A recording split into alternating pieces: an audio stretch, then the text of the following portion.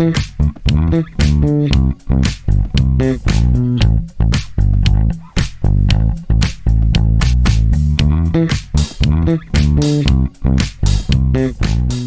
to the Passion, Purpose, Power podcast. I'm your host, Ames. I'm a neurodivergent, fat, queer counsellor, coach and clinical supervisor, and I love stories. I love hearing your stories, I love sharing stories, and I love talking with people about their stories. In this podcast, I'm going to introduce you to interesting people with interesting stories to share about their passions, purpose, and power.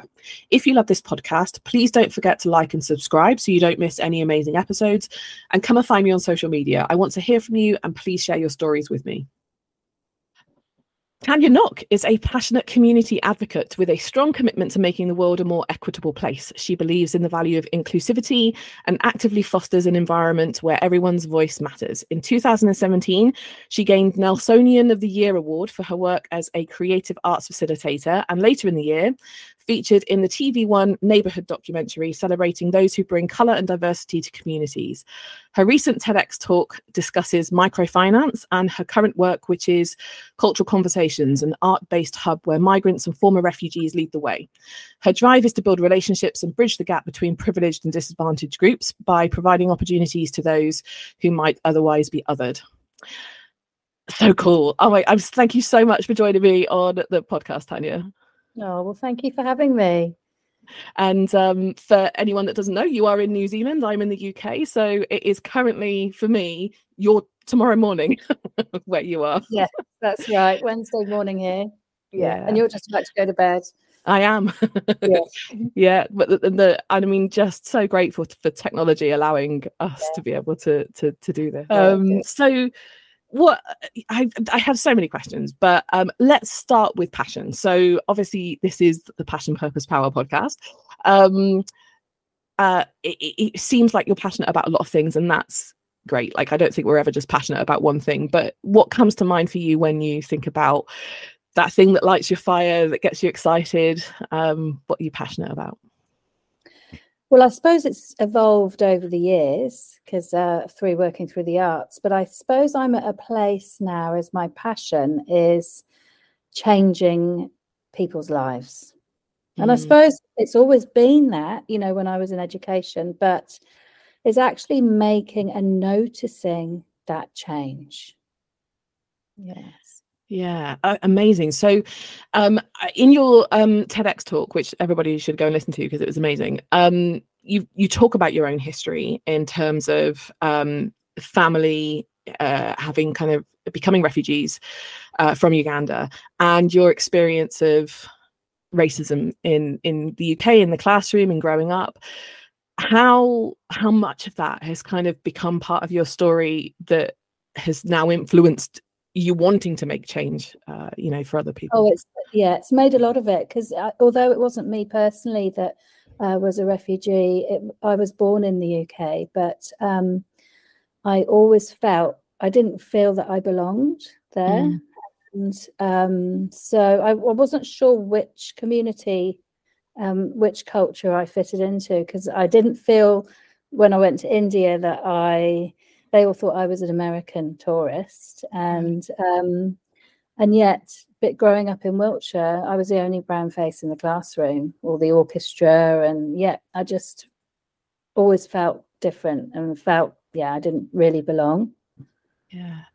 And in your TED talk, you talked about how music was something that kind of united your family and has obviously become such a huge part of your life. How did music kind of play that role in uniting and you know, that family sort of time?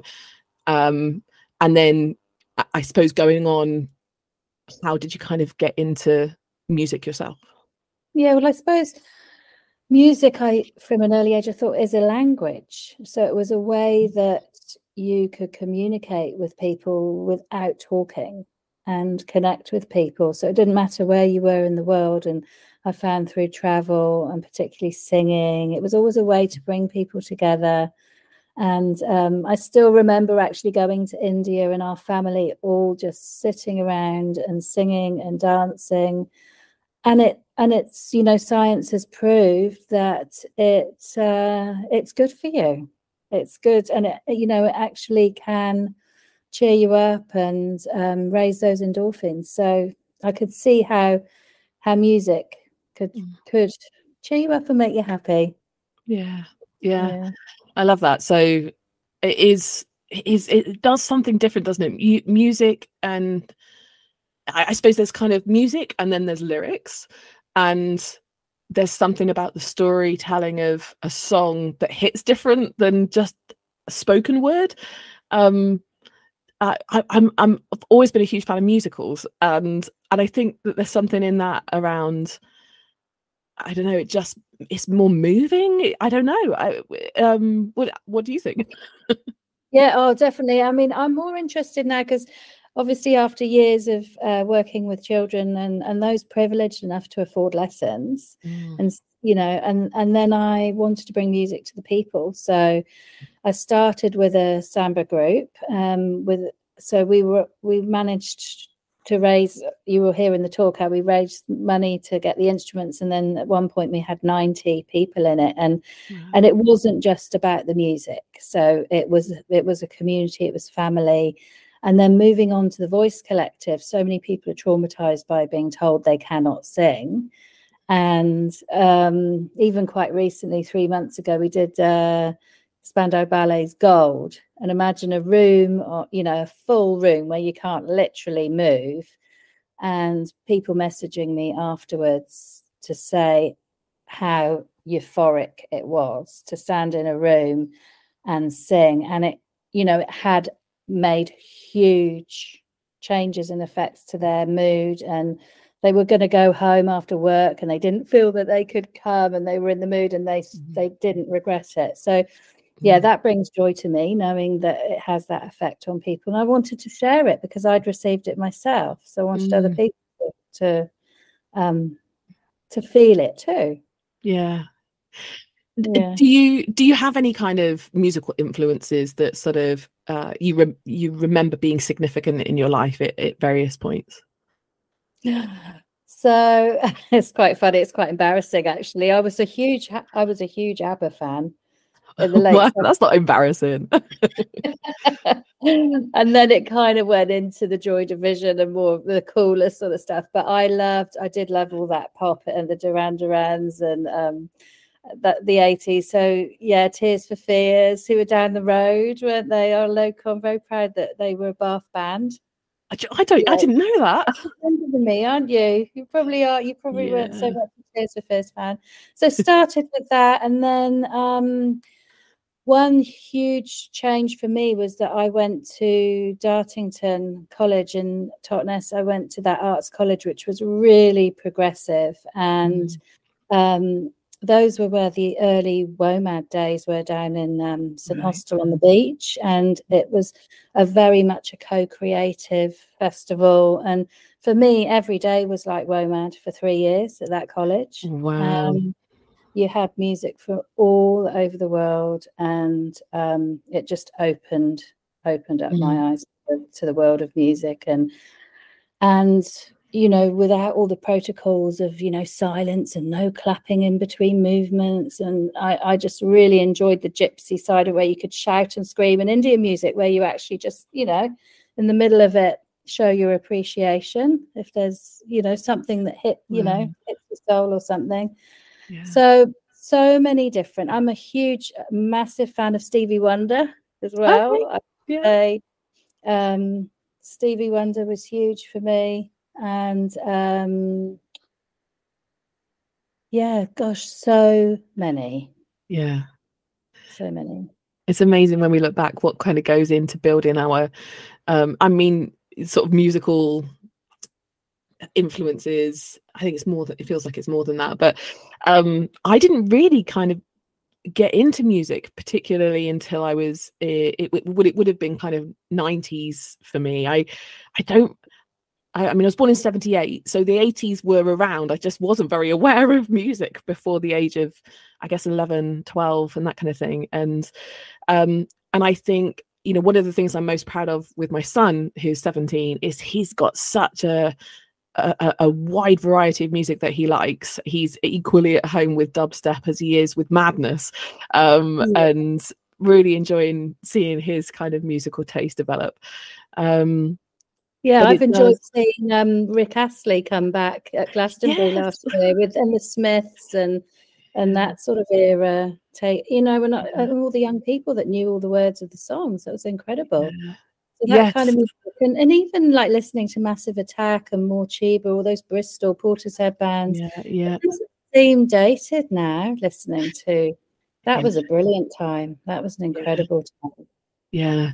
Yeah. And I mean, so I don't know if you've seen it, but I was recording an episode with a local musician yesterday, and we were talking about this bumper sticker that I'd seen years ago that said music was better when ugly people were allowed to make it. And there's something that really resonates with that with me, because I just feel like the music, great music you can find, but what you're presented with in kind of popular culture is very it's not even just generic or anything like that. It's just it's usually very pretty people with perfect voices, and I kind of want something messier in my Yes, yeah, yeah. music.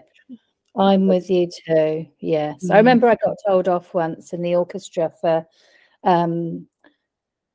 I think I had my nose ring on or something, and there was almost that that you must wear the white shirt and the black, and I think I put my music on the floor one time, and it wasn't for me. Although I still love playing my violin, that whole orchestra scene was not for me. Yeah. Mm. Interesting. How I don't know the story of how you kind of landed in New Zealand and how you settled there. Is there a story? And how? Well, we did. So we went to visit. So my partner's family moved out, and we came out to visit when we were in our 20s, and it was so quiet. And we thought, what have they done? Where have they moved? To the end of the earth. And anyway, we ended up. We were living in Devon, and we had our child, Rohan, and we brought him out for a holiday when he was 18 months to visit the family again. And we thought, actually, this is an amazing place to bring up children. So we decided to come for 18 months. And so we rented out our house in Devon, and came with just like 6 boxes. And after 18 months, we thought, no, let's stay here. Yeah. So we've been here ever since. And so we've got quite a few cousins and family over here, and I've got some from my dad's side on the North Island as well. So, but it does seem a long way from Europe, England. Yes. Yeah. And I try and listen to quite a lot of Maori voices, and I mean, Taika Waititi is obviously someone that is out there talking about the the treatment of Indigenous people. How much does that play a part in the collective and in just sort of the work that you're doing over there? Yeah, so it's ongoing work, and there's a lot of work to be done, and there's a lot of anger and protest around co-governance at the moment. So the government wants to bring in co-governance, and that's recognising Te Treaty of Waitangi, and basically it hasn't been followed by the Crown. So there's it's brought a lot of people out of the woodwork. It's brought a lot of racism, white supremacy out, and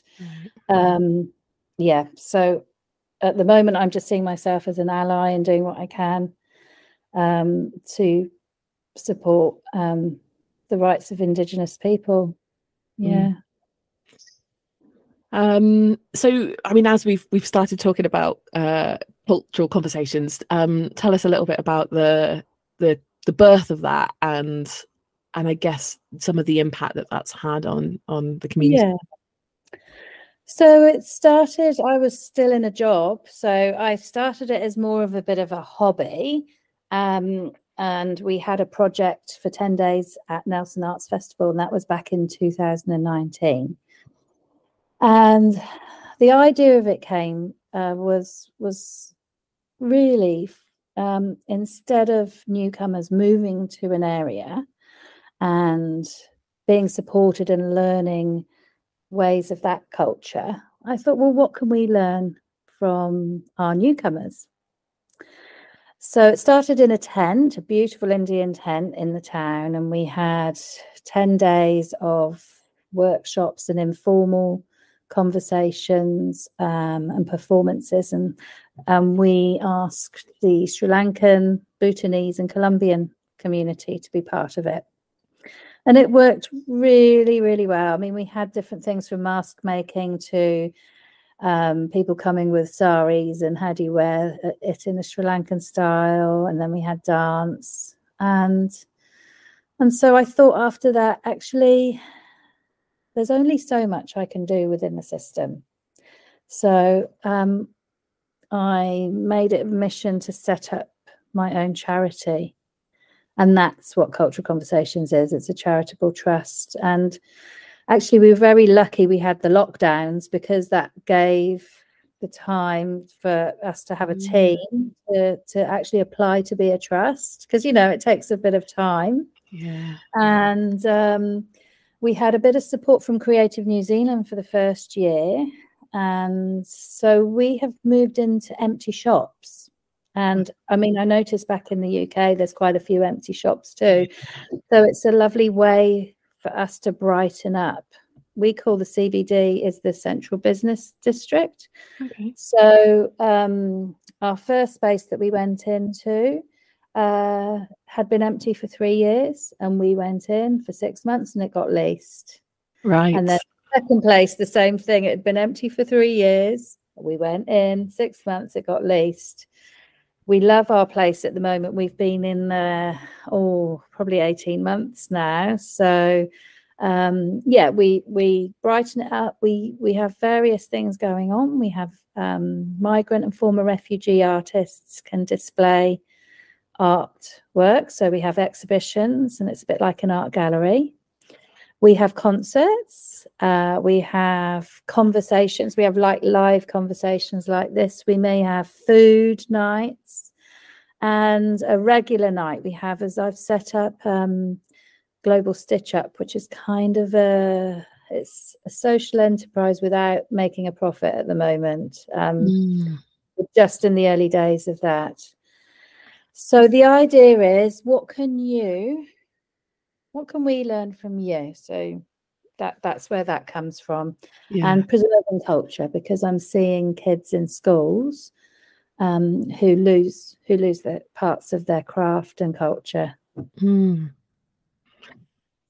Powerful. And it's, I mean, is there a connection between you creating these spaces and then them getting leased? Is that perhaps an unintended consequence of yeah, you could say we shoot ourselves in the foot in a sense. But at the same time, it's also quite refreshing moving on. At first I would get a bit stressed, but actually working in the communities, it's like, it's no problem, we can just move on, it's okay, don't worry. So I've learned a lot myself. There's something sort of metaphorical about that as well, of I guess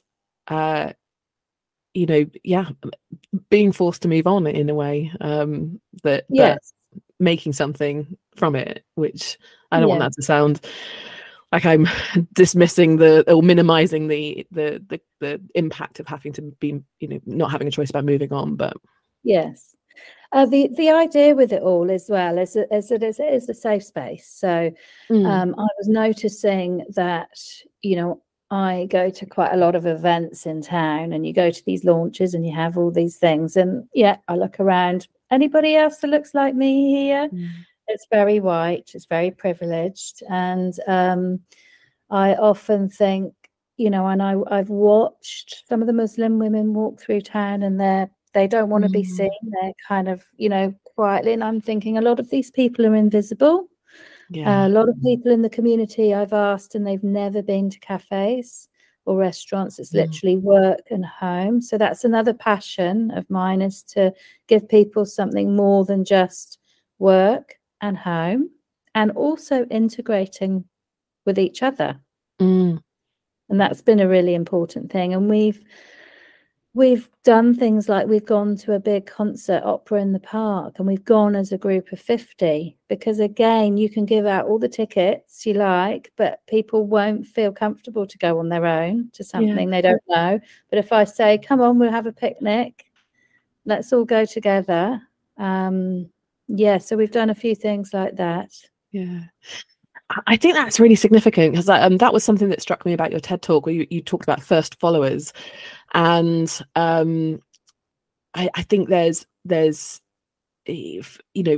something about starting a project, but having that first follower that then gets the momentum going of other people being able to come along. How would you encourage people to be first followers, or because that can be quite anxiety inducing, being the first person to kind of go along to something or be a participant in something? Yeah, I'm glad you've reminded me of first followers, because I think it's, actually I think I need to think about sustaining it as well, because you get it at the beginning, and then it's keeping it going or finding another first follower as well. So I think if you see something that somebody else is doing that you support, why not put your hand up to be a first follower? And I've seen it, actually. People do that. I don't know if you've seen the video of the field when they're dancing, because I haven't, but I made a note to go and watch that, because I think that would be amazing. It's Derek Sivers and on his TED talk, and it's interesting. This first person that starts dancing in the field looks crazy, and then as soon as that second one, it sort of changes the whole dynamic. And I noticed that at the weekend with there was a messenger group that was quite a big group of people, and I was feeling like, I don't want all these notifications. The event's over now. Shall I leave the group? But I was feeling like, oh no, if I leave the group, they're going to think I'm really, I'm not a very nice person or something. And then it took somebody else to leave the group, but then 10 people to leave the group. And I thought, oh, there you go. There's the first follower. Yeah. Right. And thinking about it in that context of like the first follower might be the first leaver, and you talk about that as well, of actually maybe you need to step aside for someone else. Yes. And do you think there's something about, allyship, the something around the work for white people in anti-racism work that they hopefully should be doing, where they might need to be a first follower in order to I don't know, and not show the way. I don't want it to come across as a white savior thing, but if some the historical or the experience has been actually it's not a safe place for people of color, is there something around actually this could be a thing that white people could do to help? Absolutely, yeah, and definitely stepping back to make room for other people. And I found myself in own situations like that, and there's that. So there's being an ally, and there's being a disruptor as well. And we're often called disruptors for what we do, because we'll actually call out situations, and particularly if it becomes tokenistic. Right. And there's an organization who might be using all the buzzwords, saying that they're doing all these things, but they're not doing it, then we call it out. But it's hard, because it's it's a small town, and it's also it's how much energy do you want to spend? That's the dilemma I have sometimes, is how much energy do I want to have fighting something compared to helping people? That's something I have to balance up in my life. I think that's a familiar burden that I hear people of color talking about, that that it takes a lot of energy to keep disrupting, arguing, making the cases. You need other people on your team to be able to do that as well. Definitely, yes. Or the hardest thing is if you're around the table with an uncle or something, or it's a family member and they say something, is like, oh, do you speak up? But trying to speak up in not an emotional way, right? In a grown-up way. And you talk a little bit about that, about in your talk, about still finding your voice, and I think particularly for women, there is something about that. I love that saying,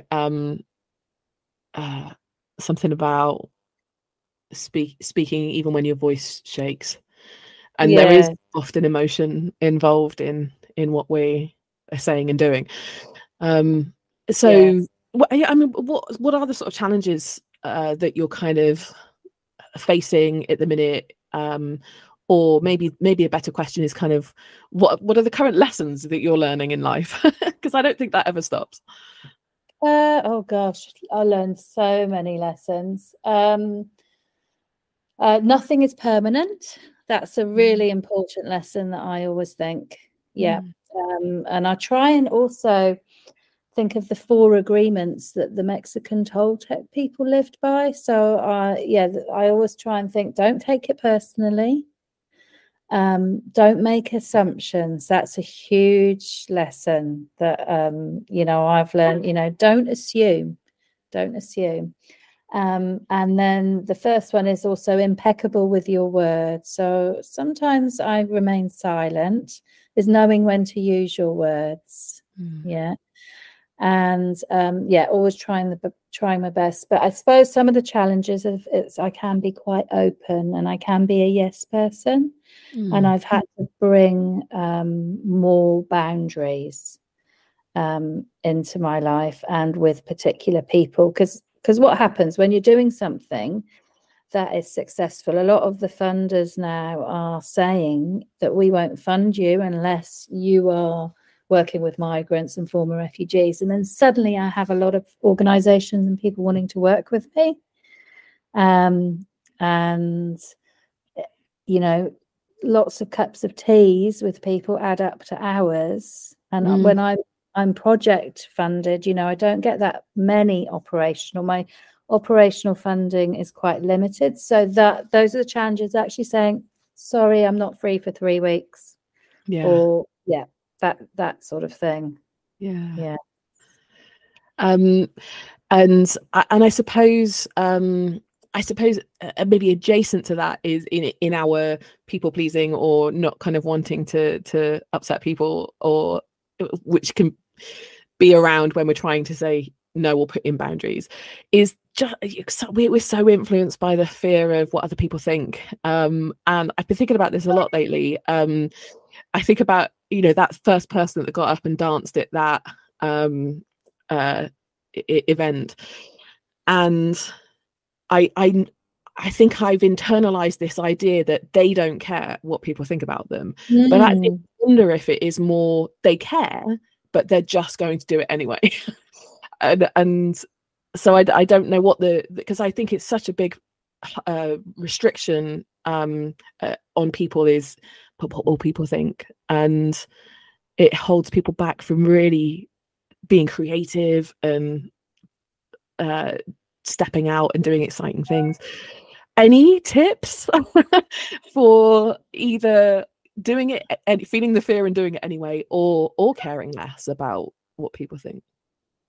Well, I think say with the Voice Collective, the thing that you're doing it as a group.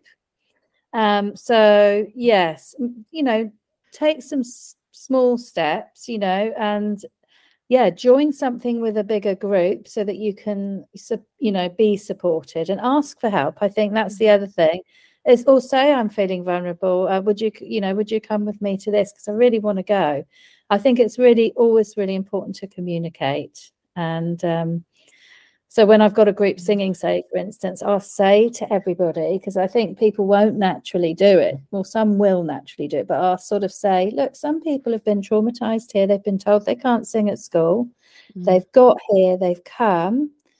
And if you are feeling quite confident, would you be able to help somebody next to you? So I think it's that trying to encourage, like, I know that I'm not going to be able to change the world on my own, but it's that why water your neighbour's plant, you know, that kind of idea that, you know, we can all do it together. And if I think I finished my talk with that small acts. I always think of that, do you know the story of the starfish, when the boy's walking along the beach and he starts throwing all the starfish back in, and his dad says, why, there's so many, and you know, you won't make a difference. And he says, I will for this one. And I sort of think about that if, you know, that there's so many good people out there who want to do things. And that's the other thing. People often want to help, but don't know how to. Yeah. There's something in there about maybe then if you are someone that does perhaps have a little more confidence, and I think, you know, we could have a conversation about where confidence comes from in terms of, you know, nature, nurture, and that sort of thing. But if you are someone that is able to kind of lay the groundwork, or kind of burst the bubble, or, you know, be able to say, yeah, you might be feeling scared, you might be, it invites vulnerability, and I think then great things come from that. So just before we have to end, we haven't necessarily specifically talked about purpose, but I think that's come across quite strongly in what you've been sort of talking about. But I really want to know, when you kind of, because you talk about empowering, and obviously I think so much of what you do is so powerful. Are you connected with kind of when you feel at your most powerful? That's kind of what I want to know. Yeah, well, I'm actually going through menopause at the moment, so that's a hard question to answer, because I do feel different all month, you know. And it, you know, hormonally I am fluctuating, but when I'm at my strongest is when I have spent a lot of time with myself, and I often will try and empower myself by speaking to my older, wiser self. So if I'm feeling a bit, you know, if I'm feeling a bit vulnerable, I'll kind of say, come on, Tanya, right, what do you need to do? And so, yeah, I often, and sometimes I might actually reach out to somebody, and I've got a few really, really solid people in my life that I can reach out to and get support. So I do find, that on my own is really helpful, but then also with others. And definitely sticking with, I find it safer for me to stick with the people I really trust, and to stay away from all that kind of white supremacy, stay away from the racism. And actually recently there was a protest with these white supremacists that were anti the co-governance, and I can't go anywhere near the place. Whereas if it was a transgender protest on rights, I'd be up there, you know.